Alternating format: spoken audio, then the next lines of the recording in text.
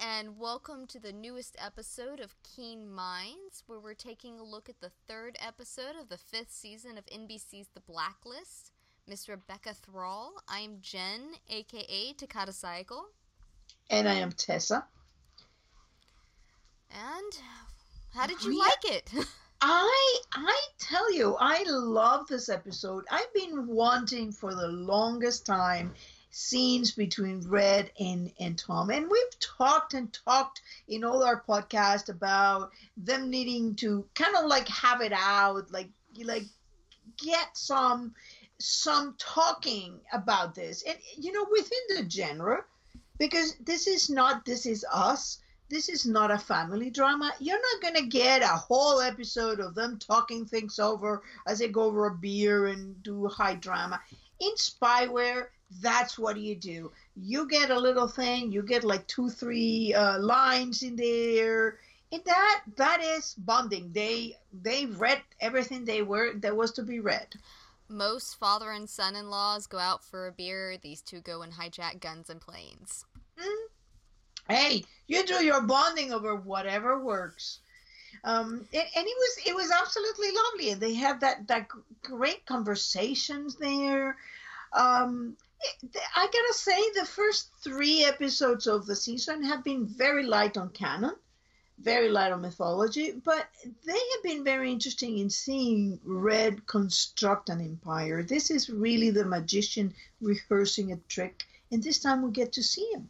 And I think that's its own level of fascinating with mythology and everything. Yes, we're still looking at things like the connection between Red and Liz. Obviously, we know that as of right now, Canon's saying he's her father. There's still obviously more to it than just that, because we've got the bones, we've got all those questions, why he came into our life when he did. So many questions there. But to me, personally as a fan, the fact that he built his empire to protect Liz, especially, seeing a glimpse into how he did that the first time in current day is very fascinating to me. It's a little window to the past that I'm very much enjoying. Mm-hmm. Me too. I'm actually okay. I remember season 3 was very similar. We got snippets here and there about, Katerina Rostova, maybe in 101, on 301 and 302, but that was about it. And then it just dried up until we got to 311. And that was absolutely fine to me, because you got to see another side of Red, and everybody is on the ride to go on a ride with Red, see what he does. Roller coaster ride with Red. Now we have a plane to go places. Yeah, just no fuel and no pilot. Which, oh my gosh, that means Edward is gone. That makes me very, very sad. I was worried about Edward, the pilot. I know. I imagine that they took that Werner people got him. Yeah, I mean, it's possible that he just said bye and left, but the likelihood. Get him back. Oh, poor Edward. I mean, you can't get him back if he had a plastic bag tied around his face and thrown in the ocean or something. I mean, only so much you can get him back from. Well, I guess it will be another bag of bones. God. We've got one. That's more than enough. Just ask Tom. One is more than enough. So I would basically say this was basically Glen's episode, Tom and Red episode, and Ressler episode. Yeah, I agree. There wasn't a lot. Aram, Samar, and Cooper, it was very light on them. We got to see a little bit with, Cooper running the task force, as he always does. It was pretty light on him. One of my favorite scenes, though, for the whole episode, and there were a lot of really good scenes that we'll end up touching on throughout the length of the podcast. But that moment with Ressler when he walked in and was talking about that he had a dead body in the back of the car, yada yada yada. Liz just rolls with it. And Samar does the same thing. It showed the closeness of the task force, how easy they are around each other, how much I mean, there was never a question that Ressler really had a body in the back, and he was able to just roll with that. Okay. I am going to disagree there with you. I think that both Samar and to a bigger extent Liz got the hackles up. Might have, but I'm just yeah. I was just really entertained with how how Yeah. easily they were able to jump into that, He did and the same thing with Gail. I was there. He just told him, and Gail was like, "Oh, you're so funny." yeah, I think and it's been an actual great choice they made to have Ressler be able to lie so convincingly. And even though he's lying convincingly, Cooper, Liz, and Red have picked up on it. yeah. I think so. I definitely think Cooper has, and I definitely think Red has. Very, very intriguing. So this was so we start with Let's go in with Ressler because I mean, there's not a lot with Aram Samar Cooper. I mean, that's basically it. I do have one thing on Cooper though. Okay. I do think Cooper knows. I mean, that line that he has. Um, let me just that he tells that a corrupt cop and all that. That was that to me read like he really knew. See, I didn't get that. Like the conversation that they had when he called Mhm. Ressler into his office, that read much more to me like that. Cooper's Cooper's comment about corrupt cops and such, I read that more as in he's been in this business for a long time and he's seen everything. He's seen the good, the bad, and everything in between. Oh, I don't know. I think that I read it. I mean, not that he was doing it, he wasn't hammering it on, but it's a funny episode when you get Liz, Cooper, and Red telling him. Cooper says the ones who let anger, emotion, prejudice, and carelessness affect their behavior are every good cop's worst nightmare. Then Liz says, "Oh, from one dirty cop to another," and then Red puts the icing on the cake with a little with. I think he had even sprinkles in there. It was Sparklers. yeah, like when you need me, I'm there. I think that these are three characters telegraphing to to Ressler that hey, we know, and you just gotta let us know. Well, I mean, we mentioned last week when we talked about it that Ressler, I mean, it's getting harder and harder the further he goes into it. And he made the comment to Liz. He says, I've got a Mm-hmm. friend. He just keeps digging himself deeper. I mean, he told her everything without telling her everything. Mm-hmm. But I really do believe that if he had gone to Cooper first off and said, this is what happened. This is what this guy's trying to do to me. I freaked out. I panicked. This is what happened. I think Cooper would have stood by him and helped him. Now, saying that, as I said last week, I also understand why he wouldn't do that, even if it's a totally, I mean, and to be fair, it would be a partially selfish reason anyway, but on the selfless part of it, it would put the task force in danger to do that. I think Cooper would, but I think the Ressler would also understand the very bad position he was putting his boss and his team in to tell them about this. I think yes to an extent. It's going to make Cooper anyway. It's just going to make things very difficult for him. He's under review. He's under pressure. Red is delivering actually pretty nice blacklisters. But if you think about the scope of the blacklisters that he delivered during the first two seasons, he was delivering the front guy. Well, season three, he was delivering Guy. I mean, he was delivering people who could basically have killed a large number of people. Mass murderers at levels. Frederick Barnes. So this is different, and they get a very different feel, the blacklisters this year. So far, I mean, we still don't know why people make it onto his blacklist. And I think that as we go along, we'll see that there is not just the reconstruction that he's doing, that there is something else that he's doing. Because I do think, in fact, I'm not that sure that he's that broke or is left with nobody.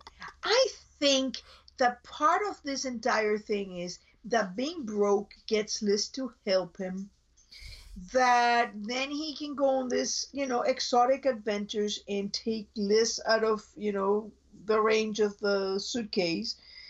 I mean, I'm not doubting that he's not a poor man, but not by any means what he used to be, but definitely not. Well, illiquid and entirely broke are two different things. There you go. And when Liz called him broke, he went out of it. And it sounds like a flowery statement, very red. But what was it he said on the first episode back? Broke is such a harsh word. No. It was second episode. When he basically said that he exaggerated to get, I may have gilded that lily a little bit. Yeah, that's the phrase. And that may be what illiquid versus broke is. Yeah, he's got a whole lot less money, but, he's not completely broke. He's living the part, I gotta say. He's in the motel, he's doing all these things. It's a very intriguing thing to me to see, Red like that. I almost like it better because he's, I would really like him back in his three-piece suits and his fedora, though. It's coming. I saw some. I hope so. I'm you don't not like getting your baseball cap? I don't. I'm a suit and a fedora girl. I love fedoras. I've been a fedora fan much longer than I've loved the Blacklist. I've got a whole collection of them that I wear regularly. Of the gumshoe. Well, yeah, I mentioned a couple weeks ago, I said I've always been a Rat Pack fan, a Sinatra fan. It's probably where I picked it up from. But it's the three-piece suits, the fedoras, that's awesome to me. It's one of the things that drew me to Red. And I'm just like, listen, I know that you were, like, officially the dad now. You don't have to dress like it. Please don't dress like it. I think I mean, did you notice in this episode how good Red was doing undercover? He's as good as Tom. Oh, he's fantastic. He always has been, though. I mean, there's never been any question about that. It's because just like Liz said, he's as comfortable in his, cave as he is in the restaurant, as he is comfortable anywhere. And that is what you have to be an undercover agent, because you just kind of have to slip into the role and go. Mm-hmm. And it just, I keep thinking, Red gotta have started with a major, from all those little details, all that thing. Yeah, it's something in there. I'm not opposed to that theory. I don't know yet. But it would explain why he actually, because I've always questioned why Red would have gone to an organization that warps children like Bud did, because Red's usually very anti-hurting kids. Like, that's his... There's a lot of things Red'll look past. That's not one of them. And that's... Bud was not kind to those kids. He was pretty abusive to them. And so, yes, you can argue that he saved their lives, and I'm sure every child that came out of the St. Regis program would argue that, including Tom, probably. But just because you can argue that doesn't mean that he did not take vulnerable children and twist them terribly. I do agree. I think that if we're talking in general life, it would be absolutely terrible. In spy lore... I still think for Red, with his general setup, the way he views his worldview, I think that has always struck me as a very odd thing for him to overlook. he knows And what. I know he doesn't work with them when they're kids, but he knows that that's how they're being raised. Yeah. And then on the other hand is what Red is doing with Liz. Granted, Liz is an adult. It's basically training her. It's taking her to Wujing to personify a encryption specialist when she knows nothing of it. It's just plunging her on the deep end of the pool. But she's an adult. She's not a 14-year-old kid that just got out of a bad foster home that is on the run from everybody. Oh, yeah. I'm not going to argue that. Yeah, sorry. I have a lot of feelings when it comes to the St. Regis program. I would love more information on it. I don't think it is a good one, but I think that it's interesting to know how similar, because Red said it, and it's funny because you end up going back to these things that Red has said, and he said Tom and I share many things, and here they are when they work and they were working together, and I honestly think that there was a lot more going on in there that it meets the naked eye. You need to really get a little deep in there in those scenes with Red. But talking about Ressler, going back to Ressler, I mean, I gotta say, this was a fantastic Ressler episode. It was. One of the things that caught my eye, I can't remember the wording, and I meant to go back and look at the actual wording before we started recording, but in the episode where he accidentally killed Hitchin last year, she basically said, "No, you're my dog. You're mine. I own you. You don't be standing up in here. Yeah, I own you." And I want you to know what your place in this marriage is. You don't be standing in my house. Yeah, and Prescott said something very similar. He's like, "No," because Ressler said, "I'm not your You're indentured indentured servant until you pay my debt."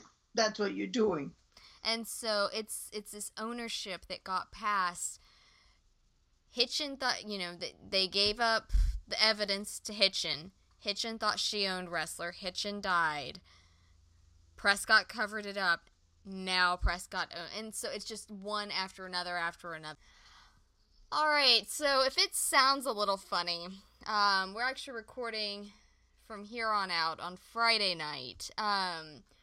We started the recording on Thursday night, and we had technical difficulties. Jen's computer hates her, and it basically garbled up and essentially ate the back 2/3 of our podcast. So here we go again. Second time is a charm. Yeah. So if you hear something twice, it's not proof that we're crazy. We might be crazy, but it's not proof of it. There's other proof. It's fine. Yeah. Just go through our blogs, you'll find it. It's it's right there. This is not it. This is not the proof you're looking for. All right. This is just technical mishaps. Say that 10 times fast. I know. I cannot even say slow. Oh, God. So let's go into Liz and she didn't have a lot to do with this episode except for definitely being suspicious of Ressler being in trouble. Yeah, and you said that earlier, and I'm more inclined to agree with you now that Ressler that Samar and Liz were kind of lifting the eyebrow at Ress on that.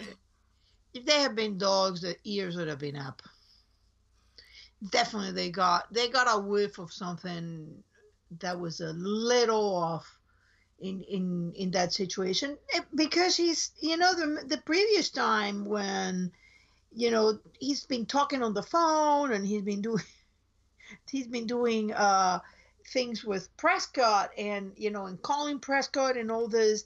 And Liz has also been like, I wonder what this is. I mean, she's done that. She's been there. I mean, think back to Samuel Alecko when she was like, I gotta take this call. I gotta go do such and such by myself, without my partner, without doing, she knows the signs. Cover for me, yeah. Yeah, she's done it before, and just as you just said, he's covered for her, and Samar too, because Samar is like, oh, let me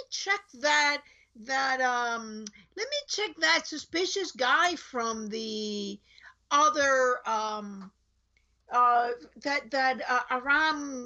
dug up in the Lipid Seafood Company. That turned out to be Mossad. Yeah, exactly. Yeah, and then she's like, no, he's fine. So I mean, they know. I mean, this is really not a stretch. And look at Cooper. He went to great lengths to try to cover up the fact that he beat up a suspect. Or that he was being blackmailed all through season 1. Yeah. Or season 2, excuse me. When he was blackmailed by Connolly. Yes. And so he and his wife were both being blackmailed, and he couldn't say anything, but he was having to cover for different things. This entire team has been in this situation. It's just Ressler's turn. Exactly. Aram has the one that actually has been that he's not entirely without having done it, because he knew for like a couple of days that they were going to be investigated by a grand jury. He just didn't say that until like the second day. He also kept it a secret when he started dating Elise again, or Janet. Yeah, well, but you can say that is his personal life, and that didn't really matter to anybody. That would have been like Liz not letting everybody know that she and Tom were back together. I mean, that was pretty much common knowledge when they got back together. Now that you mentioned it, was it? Yeah, it was. Well, because she was pregnant. I mean, it would have been a little hard. Well, right? I mean, they all seemed to know. I mean, to be fair, he was part of exonerating her, but they all seemed. It's not like it was just chatted about regularly, but they seemed to know that they were together and that Tom was still around. You're right. Yeah, because Tom was helping. That's correct. So, but this is like they all done that. They all know the signs, and Cooper was, he basically up front said, "Tell me about this. Why didn't you put anything in this report?" So, yeah, I'm gonna say that Liz definitely knows. Other than that, what else did Liz do in this episode? She had a really nice scene with Ressler when she called McGinnis on his BS there. It was a nice Profiler Liz moment where she comes in, she goes, "He's dirty." And Ressler's like, "Well, how can you tell?" She said, and they combined their knowledge of firearms, of how it typically goes, with her profiling instincts. It was just a really nice moment for her to put that together. It was, you hear a lot of the fans talk about how they love Profiler Lizzie, and that was just one of those brief moments that even though she didn't have a huge part in the episode, we got Profiler Lizzie, which is always a fan favorite. And also, she's done the same thing in about the same situation in the Lipid Seafood Company when she says, "That guy was framed. That guy was framed. I don't know how I know it, but that guy is framed." It's that profiler instinct that she has. She has all the education behind it, the natural instinct, all of that goes into... The criminal mind. Yeah, that goes into profiling, and she uses it. And she's honed it to be very good at what she does, and she is. And so it's nice. I talk a lot about it's nice when we see that Tom is, an exceptionally intelligent human being, very good at covert operations, etc., etc. It's nice to see Liz being really good at what she does. Mm-hmm. Yeah, because they all have to be. That you don't get to be in that kind of unit. You don't get to survive in that kind of environment. I don't care, who you are to Red if you're not good at it. Yeah, exactly. I mean, she would have been killed by this point. So that was that, and there was another thing with Liz that I found interesting with how she seemed to push Tom to work with Red. It was a little bit vague because there were 3 different instances in which Tom goes to Red and says, "Liz told me you wanted to see me." Tom tells Red when they're in the back of the van, he said, I didn't want to do this, but Liz really wanted me to. And then at the end, Liz says, "Thank you for offering." I What do took you that. interpret? I took that as basically, she made it very clear what she wanted. Well, you don't have to do this, but it would be nice if you would. And he basically agreed to do it, and she took that as the offer. Those unspoken, it would be fantastic if you do this, you're going to do this, so you might as well just offer and make it sound like it's your idea, I go a step forward, and I think that Red wanted, because think about it. Red needed Demba to be with him to conduct part 2 of the thing. Then he certainly could not offer Glen. I don't think Glen would have done well being taken as hostage for. No, they would have shot him just to shut him up. I love Glen, but he would have pissed somebody off. What are you eating, Doc? Yeah, he would not have done well. Or he would have spent the entire day in the trunk of a car, muffled and. Glen is not hostage material. No, not nice one. So I mean, it's not that he had a lot of other options, and he needed to put somebody in that situation, somebody that, should anything go south, was able to extricate themselves safely. Yes. And in that, he had Dembe and he had Tom, and he needed Dembe with him. Yes, I agree. And I don't know if he knew that Tom was gonna have to go with Bacardi, something like that. The gun runner. Bacardi.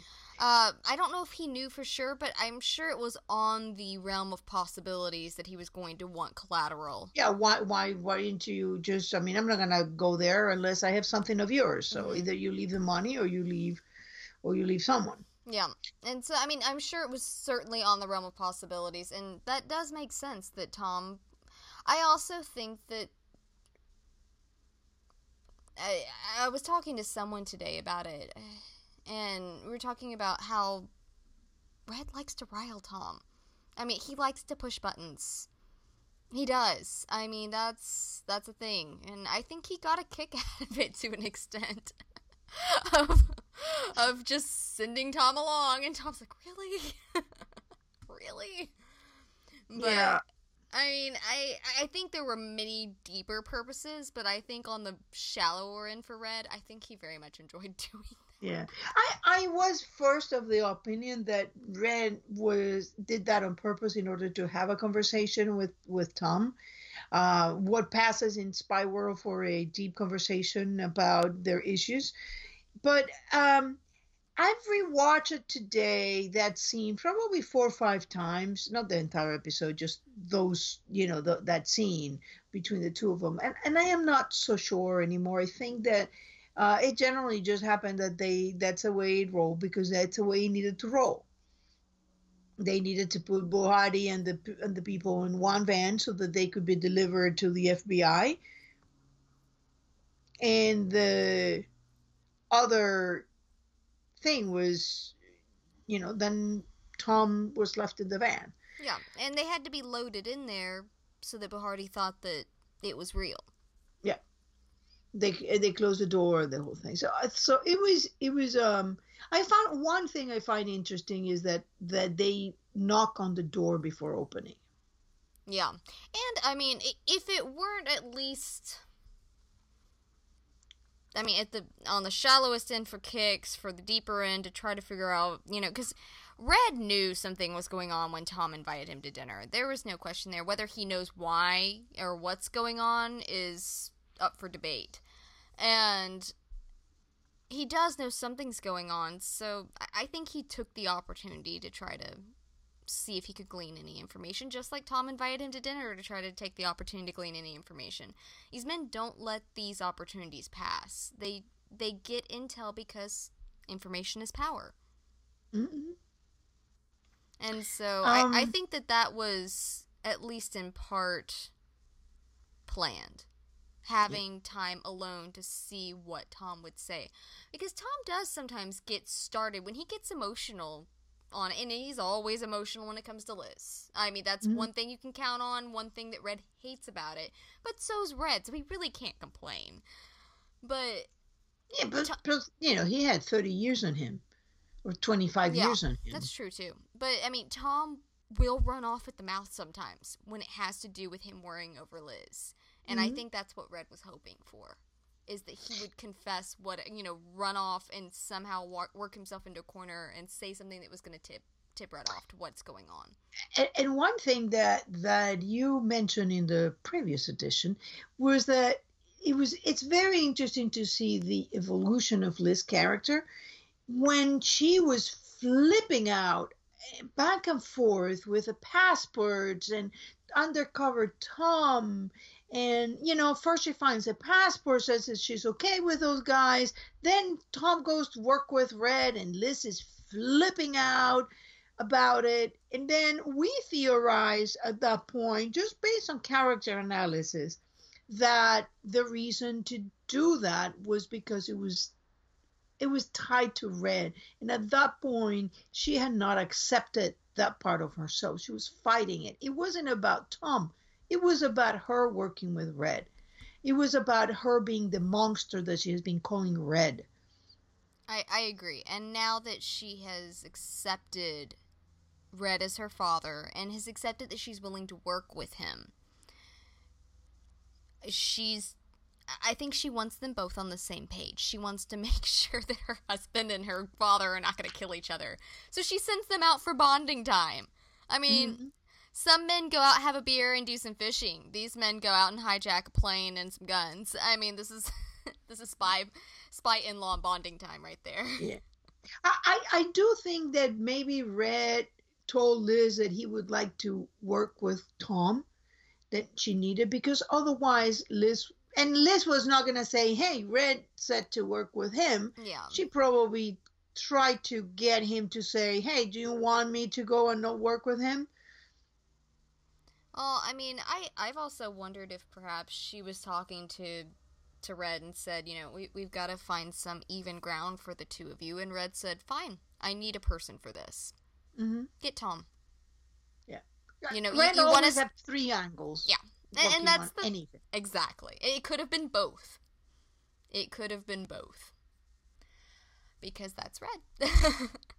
Always playing the angles. Yep. And so I think that then we have got to this point. I mean, it was a lovely time when he says, "Yeah, I know he can be a bit much sometimes." I mean, this is really the pesky father, but the elephants. I love that. I can't believe you're related to him. He's a nut job. Yeah, but then again, we as we said, this daughter of the nut job kept you a prisoner for 4 months. I think Tom works very hard not to think about that. I think he has compartmentalized those 4 months of torture and put them back in a box, locked the key, tossed the key away, hidden it away in a dark corner. He does not think about it. He's moved on. I think that he and Liz are very similar in that get even. Yeah. They they're have on to even be, ground now. because I think that most people would find hard to move on from either one of this. And we see this in the fandom. We see people like screaming, they're not even. They can never be even because he put his hands, or he just, she put her hands on lied. him. I mean, yeah, it goes both ways. Yeah. So the fact that they move on from that kind of things, to me, means they both come from the same thing. Once you get even to somebody, whatever that is, and that's a justice system. I'm sorry, but that's what justice system is. You rob somebody, you get 3 years. You kill somebody, you get 25 years. It was an accident, you get 10. It was just vigilante justice is really what it was. Yeah, it's Red's justice, you know. Mm, Well, you lied to me, and we had a couple fights. And by the way, those fights are so similar to the Mr. and Mrs. Smith, the even to the point where the guy would, Mr. Smith, get thrown against the bookcase. I'm like, I was watching it as I was doing a post. Oh my God, look at that! There was so many instances. the writing team has even said that. I don't remember which one it was, but one. Oh, they had that lovely post with But the picture. oh yeah, with Mr. and Mrs. Keene. But like Yeah. I've seen the writers before. I don't want to call a name because I don't remember who it was. But they said, "Have you never seen Mr. and Mrs. Smith?" You know, Yeah, it's right it's like there. that's. Even They were like, this is what we're trying to get across. I'm sorry if you didn't see it, but this is what. And they're like, no. And, you know, the people that were so angry at them were yelling at them, that's not what this was. And they were like, we kind of wrote it. That's what it yeah, was. yeah. So it's funny, but I think that they do this, and I think Liz did this with Red. It's like, okay, well, you did crazy things, among them having me kidnapped by the debt collector, and I did pretty bad things to you too, like having you taken in custody or stabbing you in the neck. Yeah, it's, yeah, we're good. Live and let live. Yeah. This is the Reddington Keene family right here. Yeah, or occasionally try to kill one another, like, stabbing one another, or sending the guy to stab Zamani. my son-in-law, and then my daughter stabs me. When he said that, all I could think of was, well, why didn't you do it yourself in season 1, Red? I do believe Red when he says, I'd put the bullet in you myself. I do believe him. But his point was, and I know people have been going haywire over this, going, haha, he's going to kill Tom. Says And you're important to me. yeah, I mean, they cherry pick the pieces. Yeah, Okay, yes, he would put the bullet in himself. He's just saying, I'm not going to hire someone to put you down. If it's got to happen, I'm going to do it. But it's not going to happen because Liz loves you and I love Liz. yeah. And one of the things about that entire situation with Red is that, remember how Red said to Liz in the major, how he had that lovely thing about, you start looking at a distance for this person, and at the end it doesn't matter what you do, because it's not about them, it's about you trying to take care of your own guilt, Yes. because what you took from her. That was And at he's the end of the Tom Keene episode, Yeah, yes. and that was a very heartfelt thing, and I didn't understand it for a while, but then I got it. What he took from her is him as his father. So in this thing of of Tom, is he threatening Tom? Was no, he already told Liz, I care for him, or rather, I care for you and Agnes. He told Tom, you're Agnes' father and Liz's husband. And he told Liz in 216 that you, doing something for somebody because you took away their father, it's all about the guilt you feel, is not about them. Something he references later on, in when Liz is dying, and he says, I've done nothing for you. And because it's not about her, it's about his own guilt. And that comes through. Do you really think that on top of having taken himself off as the father from Liz, he's now going to take from her husband and the father of her child? Forget. Maybe Liz and Tom will one day part ways, but he is still Agnes' father. You can't take. Can you imagine? No, your grandfather took you, killed your father. That's not gonna go well with Liz. Yeah. And I mean, I've talked to other people about this before. The only way that I can see Red doing anything like that is if, you had another situation in which Tom was a direct, immediate threat to Liz, which he's not going to be at this point. I know a lot of people, I know that very loud people, I'm not sure how many there are, would like to think that that's going to be a possibility, but character development has brought him in such a route that he's not. He's not going to be a direct, intentional, purposeful threat to Liz again. Yeah. Now, things that he does may bring chaos to their door. That's just their lives. Liz is going to do it. Red's going to do it. Tom's going to do it. They're not going to have a squeaky clean little, picket fence, or else it'd be boring and nobody'd want to watch The Blacklist. One thing that definitely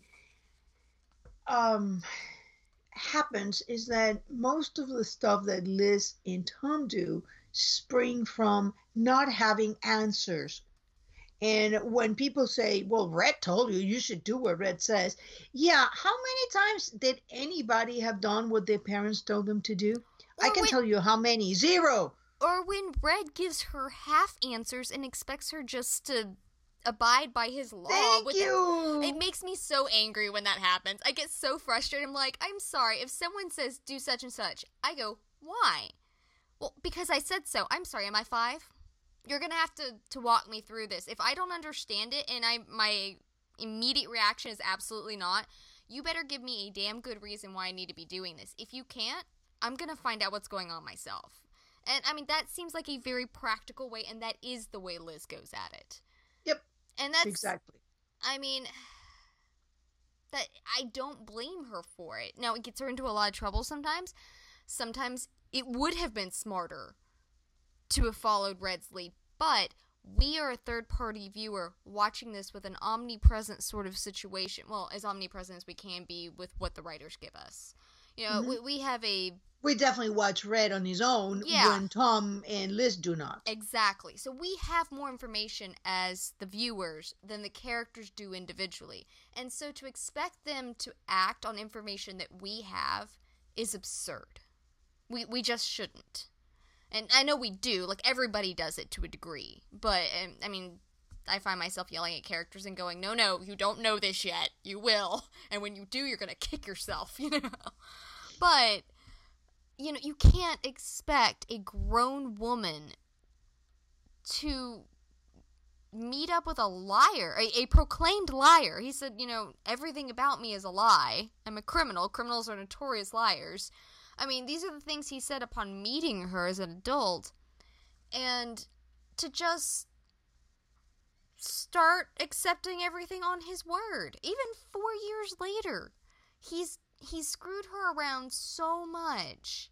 And we know that his intentions are good, but that doesn't always mean that she should just blindly follow him. She's a strong woman. Let her be strong, even if it gets her in trouble. Hey, even when she was 4 years old, they told her to stay in the closet, did she? No, she came out and shot somebody. Some things don't change. So, do you think that Tom was wrong in saying what he did? No. It reminded me very much of season 2 when he stood over Red's bedside after he'd been shot and said, "You hurt Liz the most." I think that Tom still feels that way. I think that Tom feels that he learned the lesson that Liz needed honesty and truth in her life above everything else, and she does. She's made that very clear. Tom learned that lesson 3 bullets, 4 months, and losing her. Taught him that very hard lesson. And he's watching Liz learn that Reddington's her father, something that she's been looking for her entire life, definitely the entire time that Tom's known her. And he's going, whatever lie Reddington's holding back here is going to break her heart. And it's killing him to know that, but he doesn't know what the lie is yet, so he can't bring the information forward until he does. Yeah. And I think he's very frustrated right now because if he thought he could just tell Red, tell her, but he can't because 1, that would give his hand away, and 2, Red would have done it already if he was just going to tell her. He's not just going to go, "You're right, Tom. I do need to be more honest, and suddenly go proclaim all of his secrets to Liz. It's not going to happen, and Tom knows that. Yeah, that sounds so funny. I know. I had trouble getting through that with a semi-straight face. Yeah. I also think that at this point, it's Tom lying to Liz because he hasn't told her about the suitcase. No, that's not lying. He's omitting telling her until he finds out. Because, I mean, let's say by now, he's gone already the whole Kaplan plan, probably, and he has pretty good reasons to suspect that whatever that suitcase is might not be good. Yeah. It could put her in danger. It could put their family in danger. He was needs willing, information. She was willing to put them all in jail. So I have a feeling that if she was willing to put Liz in jail in order to save Agnes from the criminals, I have a feeling that Tom had also a plan for him. And the fact that, to me, that Tom was supposed to call Dennison after getting the suitcase tells me that Dennison was supposed to call Oleander later, let him know that the suitcase was in place, and have them all go at each other to see who ends up alive, or maybe none. I don't know. I mean, it's a convoluted web that Kate's left behind. And I think that Tom, coming off of everything with Halcyon, with not knowing about Howard, knowing about Scotty, whatever that all entails, I think that Tom's kind of in a tailspin on that, and he knows that Liz is going to be inclined to trust Reddington more, like she did with Kirk. Any of her hesitation with that's going to be out the window right now, and so he wants to go to her with all the information, all the details, and say, okay, here is what it is. What would you like to do with it? Because if he came to her and just said, Kate gave me this, here you go, she'd go, okay, let's take this to Red. And they would never find out. Now, if he takes it to her and goes, it's your mother, it's somebody your mother killed, it's, insert whatever the bones are here, or the suitcase, or whatever it is that's the big deal, then at least he's done his part and given her everything. And if she still goes to Red at that point, it's her call, and he'll just go, I don't agree with it, but it is what it is. Yeah. And I do think that I have a feeling that the suitcase is not going to be anything that paints Red in a bad light, because she was trying that before and it didn't work. I have a feeling that the suitcase represents a direct danger to Liz and to anyone holding that suitcase. And I think that that's the reason why she planned to give it to Tom and Liz. Might be. To Liz through Tom, to get them all killed. It might be. I mean, like I said last season, I was very hesitant to think that was her goal, but after watching those outtakes from season 4 with Liz basically going, you're sending me to jail to quote unquote save Agnes? No. And I was like, well, Tessa was right. All right. I mean, you called it, so pat on your back. There you go. It's funny because, not that I am, I don't claim to have any training of it, but I am a human lie detector.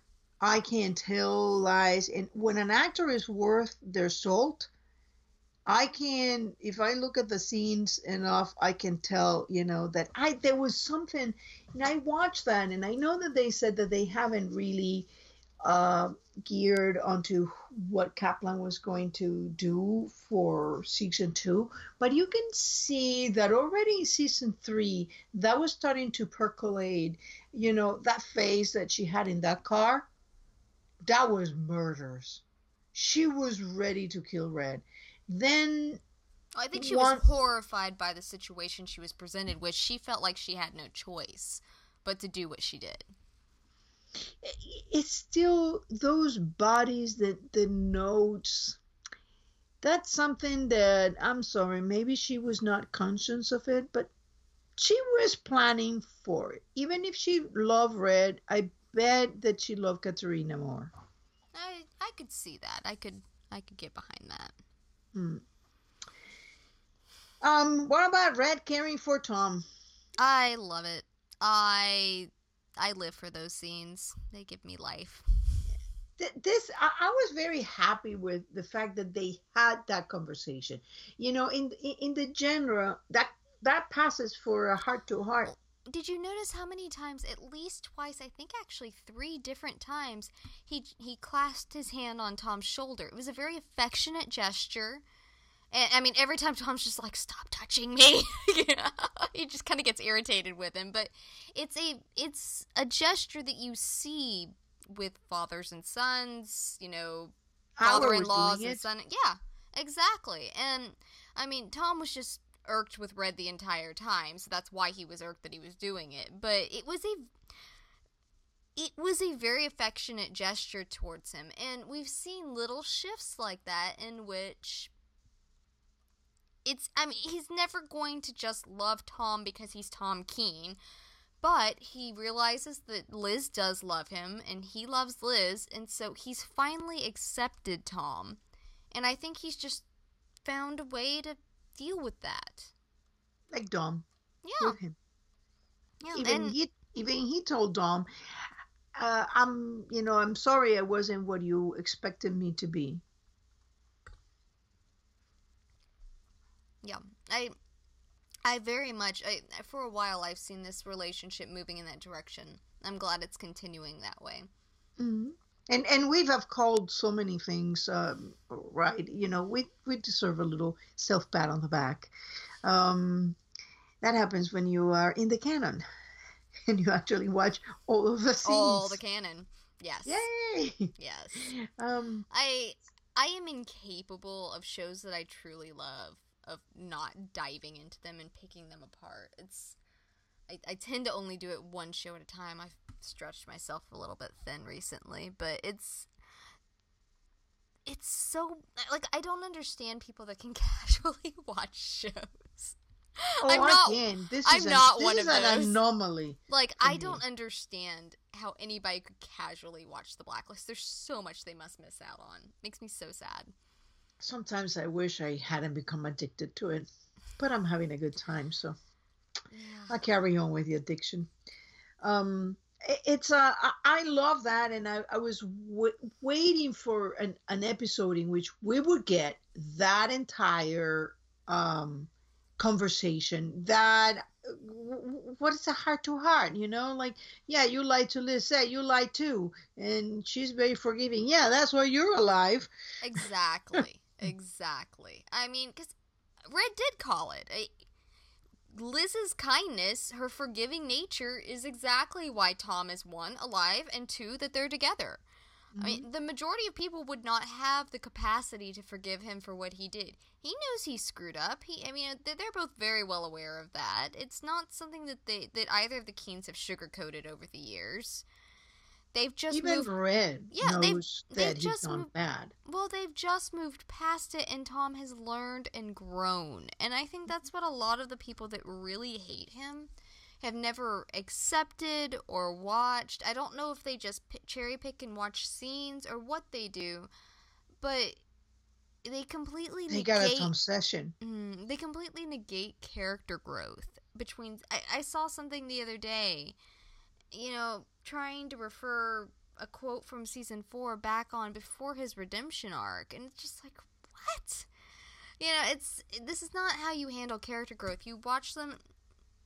A well-written redemption arc moves in such a fashion in which you see the character, they hit a low. You see them as a bad situation. They hit rock bottom in a low where they can't go any deeper. Something changes, something clicks. There's some outside force, something that works with them inside, outside. That click happens, and they start that upward climb, and it's typically very painful and very struggling. But they start struggling towards that light, and once they hit the end of the redemption arc, they're either a changed person or they sacrifice themselves and die. That's usually the two ends of the redemption arc. They get their quote unquote happy ending where something really good, they become a better person. Hmm. Or they become a better person, they die. It just they're the two basics of Or redemption they're arcs. struggling to become a better person, and then have one moment of they sacrifice Well, themselves. yeah, So that's that what I kind of mean. takes the place of growing. That well, people that just like, oh, they're horrible, they sacrifice themselves, and that's not. It's a mini redemption arc. It's kind of a cop out, but in most cases. But regardless, it just depends on the character and the situation, and they've worked the Keens very well, in which they took a relationship that was unhealthy. Their relationship in season 1 was unhealthy. It was a bad relationship built on lies and mistrust and terrible things. They took that, they shattered it, picked apart the things that were right, and rebuilt it into something and based it off of trust and honesty and commitment and equality. And that's what they rebuilt it as. And so Tom's personal redemption arc and the Keen's relationship redemption arc work hand in hand on that. And it's really fascinating. And as a character analysis, as a redemption arc fan, as a writer, as someone that just digs super deep into all this stuff, I understand I do, and not everybody does, but from my point of view, it gets very frustrating sometimes when people just take all of that writing, all of that hard work that the writers have done, that the editing team has done, the actors have done, and just toss a good 3 seasons out and say it You doesn't mean matter. people are supposed to think? Yes. I know that's a lot to ask sometimes, but Yeah. but no, it bothers me on a very I was joking about it the other day on something, and I said I am deeply offended by this. I am personally and deeply offended by this. Negating character growth it's a pet peeve Well, of mine. It drives me up the wall. even in Red, we've seen that character growth. I mean, Red finally said to Kaplan, like, she's not Masha anymore. She's not a child, is what she was telling. You know, the little baby, the little Masha, that she stopped being Masha, she stopped being a child of 4. That grown to be Elizabeth Keen, to grown to be an adult, grown to like to be in a life of crime, even without me being in it. And even went and got higher education in criminal backgrounds, Behavior, to yeah. be able to study it. Yeah, everything was geared towards that, even without him in the picture. Mm-hmm. And even Sam was chosen by her mother. So did you notice, by the way, when they get off the truck and Red says, basically what is functioning is a little back way introduction of Katerina, because I don't know if you noticed, but Katerina hasn't been mentioned a lot in for the the redhead. The redhead. He wants to be locked in a truck with a redhead. Any If particular you're gonna redhead? lock me in a truck with a nice demeanor and nice smile and pleasant demeanor. Somehow I don't. Well, maybe a fake pleasant demeanor, Katerina. Somehow I feel like if the two of them were locked in a truck, I don't think it would be a pleasant demeanor. Yeah, I mean, who knows? I mean, it's considering that Liz got the temper from Dom, and considering the type of women that Red seems to like, because he does have a type, the Madeleines of the world. Carla slaps him. Well, not even slaps him. She actually punches him and draws blood in the mouth the moment he meets him. Like, you change a lot, and punches him. So we know that definitely he does have this type of women. That if you don't subscribe to my theory that Carla is just one of Katerina's names. But even then, I mean, there you are. You're introducing the Katerina in there, and yeah, we have no idea if they have had a tremendous fight or, yeah, who knows. I am very entertained by it, and I can't wait. I'm still on board with, I think Katerina's alive, and I'm very excited to have her back eventually. I'm like 99.5% sure that she's alive. I would up you up to 99.8 at least, if not there 9. You go. I mean, I'm pretty certain. I am even writing a post about it, but yeah, you'll see soon. definitely I think that she's alive. So, before we wrap, I do feel like we need to mention Glen and that final scene, that beautiful final scene with Glen and the plane and everything. Yeah. Now you notice how Red, when Red goes to see Red to Glen, you think that that demeanor, like broken Red and all that, is real, or he's just playing a. It's so hard because he is. I gotta say, in this thing, he is so good Oh yeah, he's very at good. undercover. I think that he was frustrated with having, because I mean Glen always flusters him. I mean, and I don't know how much it is that Glen actually flusters him, or if he just plays flustered just to get, because whenever he finally, Glen, breaks him, quote unquote, that's when Glen starts turning around and becoming more pliable and more helpful. And so it's a shtick that those two have, and I don't know how much of it is Dysfunctional relationship for sure. yeah, I mean, I do get the impression that Glen really irks Red. But what we saw in this episode was value loyalty above all else. Glen may drive him up the freaking wall, but when push comes to shove, when he was poisoned and everybody else was being taken into custody, who was there? Glen Carter. When everybody else has run away, who sticks with? Glen. When he needed $1 million in cash, who's there to provide it? Glen. And I love that at the end when he walks up and he's goofing about the mosquitoes and sleeping with the door open and all of this. And Reddington's just watching him like, you can go now. Please go. And then he sits down and you just kind of see him look at him, reach over, take the beer, open it for him. When Glenn says, "I know about being alone." Yeah. And you know that is a moment when Red realizes, you know what, maybe he's right. Maybe I'm a little alone. Maybe he is a little alone. And he's lost a lot, and he hasn't taken a lot of time to mourn for it. Because regardless of the betrayal is always a very complicated emotion when it's someone that close to you, like Kate was.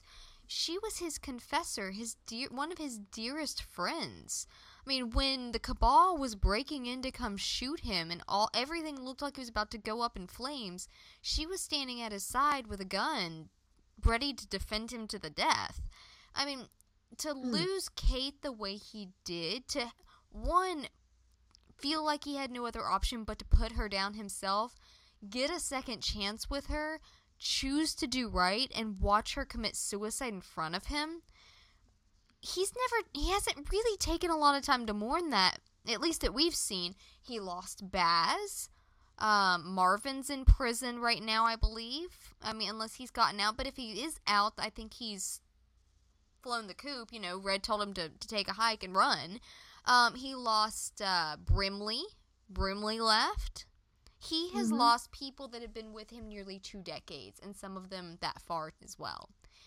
Good friends, close confidants, and that's a lot of emotional situations on top of losing what he's used to in the money and the ease and the flights and all of that. He has lost a lot, and I don't think he's taken a lot of time to stop and slow down and actually focus on that.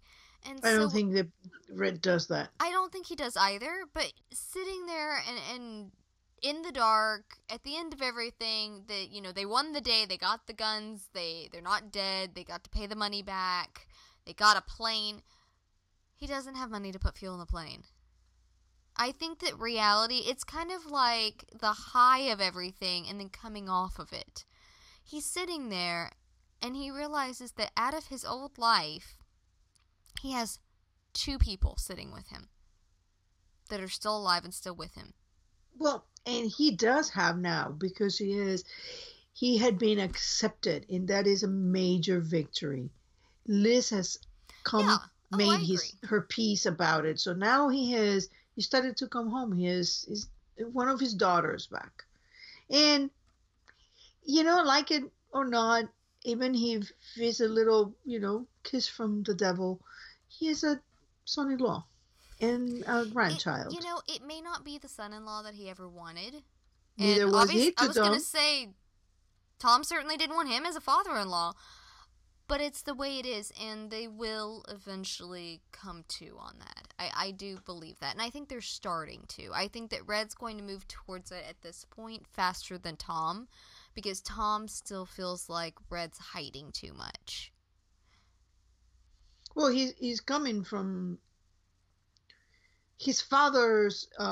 If he learned that Howard used him, he's got to be pretty rattled about it. And the trust issues that he already had are through the roof at this point. I mean, on the other hand, that Red did tell him not to go, but who knows? To be fair, he didn't go. Howard came to him. Yeah. Drag him in. Howard had someone call him, pretend that he was a lawyer, bring him in, and then meet him, have him delivered to the wrong spot, and give him a clandestine phone call. Yeah, it's not like Tom went seeking after it. He was, as you just said, dragged in. Mm-hmm. So, that's... Red certainly took a moment to make that comment, but that doesn't mean it's accurate. I think that in the relationship of Red and Tom reminds me every day more Dom and Red. I'm sure that for Dom, Red, because I am convinced that he is married to Katerina, and so you're not gonna shake me from that one so easily. I do think that that is exactly what Dom felt. I mean, are you kidding me? Is that what you bring in? That's what you brought home to dinner? Are you kidding? Yep. I mean, even if they weren't married, even if he was just kind of the one that she wanted to choose, it's still... Yeah, not a happy one for Dom. I love Glen. Was absolutely hilarious in the scene as a money man, coming up to the gangster and, talking about the what are you eating? And so, yeah, that was so fun. Glen is, I hope they keep him on and they give him an expanded role because he is like a condiment. You cannot have too much of him, but he's definitely hilarious. And I could see more of him. Oh, he's brilliant. I'm really glad that he's there. Red's gonna need a cleaner. He's got cleaners. Remember last season? Yeah, but now he can't pay them. That's fair. Maybe that will put him a little stop in the killing. I'm sorry, I will kill you, but I can't afford it.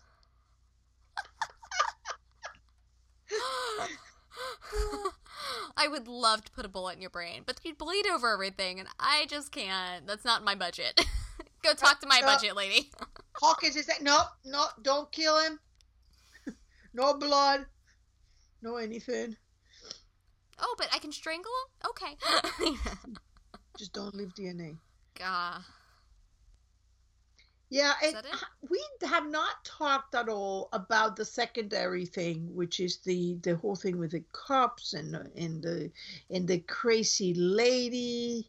How did you like having the blacklister, that woman, and the kinky thing? What was the object of the kinky thing? Just a way to kill the guy? I don't know, I guess. I don't even know. I don't know. I love the one moment. I wasn't crazy about the whole. Somebody likes those masks because they used them back in what was it in season 2? Vanessa Cruz. They had that mask that came down over his face like that for the I guess S&M stuff. Mm-hmm.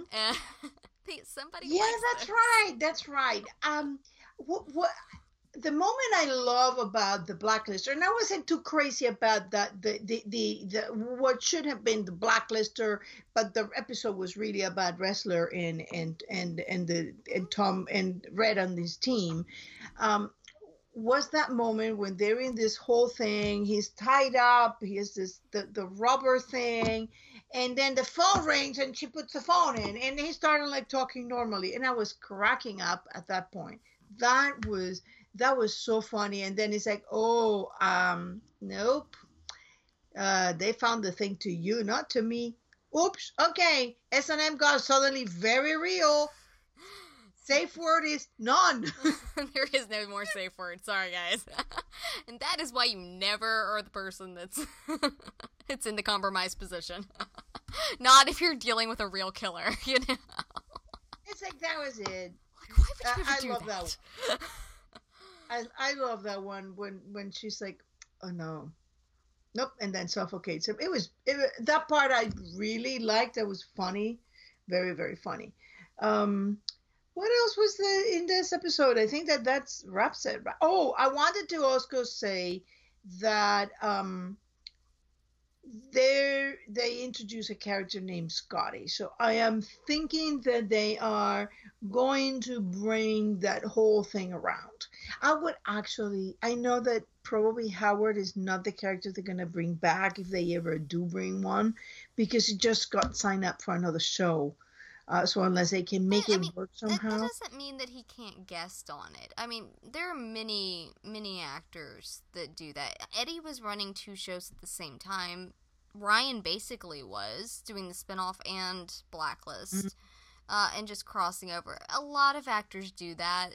For 1 or 2 episodes, they could probably make it work. I hope. I would love to see them back. In fact, I wouldn't. I need Howard. Don't dash my hopes. I need Howard to be a father to Tom.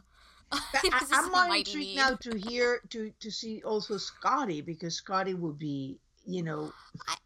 The thing is, like, I went into Redemption for Scotty and Tom.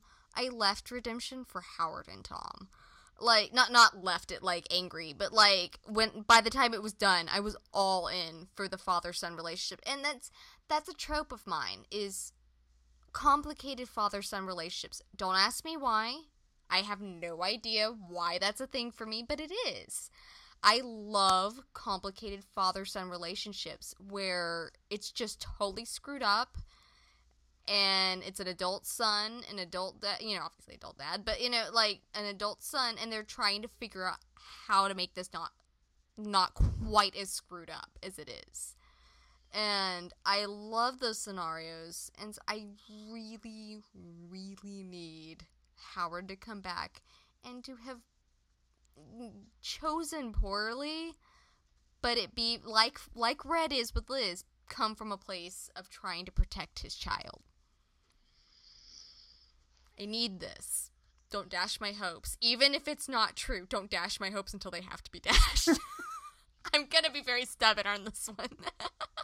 So we got 2 characters that have been brought in, you know, basically Tom's Red saying that, you know, he preferred to be locked with a redhead. Next time, bring a redhead with a nice smile and pleasant demeanor, and a character named Scotty. So I do wonder if the moms are going to show up. I would love that. And I have a fun headcanon that Scotty and Katarina know each other. And so... Oh, I am certain of it. I need them... Certain. In fact, yeah, you know that I think that that they're going to be cousins. Yeah, you and I are going to continue to disagree on that. Mm. It gives me the heebie-jeebies. This is not Game of Thrones. Oh, yeah, you're a little close. I mean, Game of Thrones, you got, like, brother and sister. Yeah, you know, cousins Yeeks. are not cousins. It's illegal in most states. I think maybe all states. No, it isn't. I researched it extensively. Oh my gosh, why? Your search engine's as weird as mine, isn't it? See, mine's like, can so-and-so survive if? Tessa's is like, how closely related can these people be? Oh, because I've always had that feeling. I've always had this feeling that Scotty and Katharina are going to be cousins. I really hope not, because that will creep me out, and Agnes may have some issues. No, they made a point to tell you that she's perfectly fine, that she has no genetic issues. They did make a point of it. In fact, the possibilities with cousins is only like 0.01 difference. Okay. I'm still telling you, American audiences will be squeamish over that. They're gonna have the same. A lot of people will have the same reaction I'm having right now to this. That, I will not be the only one. I am not. For once in my lifetime, I am not the weird one here. Well, just so you know, most kings ended up marrying their cousins and things like that. Okay, we need to stop this one. I'm gonna rile myself up. I'm too far gone at this point. I'm not gonna make sense. Because every time you say that, all I can think of is Game of Thrones. But that is... I know, but that's where my brain goes, and I'm just going, I'm just telling you, do the research, and you find that there's some states, but that those laws were introduced before genetics came on the subject, and now genetics say that basically there is very little difference between completely unrelated people and cousins. I think that this wraps us up. Yep. You can listen to us on iTunes, SoundCloud, and YouTube, and we love to talk. Obviously, we love to talk. We'd love to talk with you. You can catch us on Facebook, on Twitter, and on Tumblr. And I think that's it. That's all we got. That's all we got. All right. Until next week. Till next week. Bye-bye.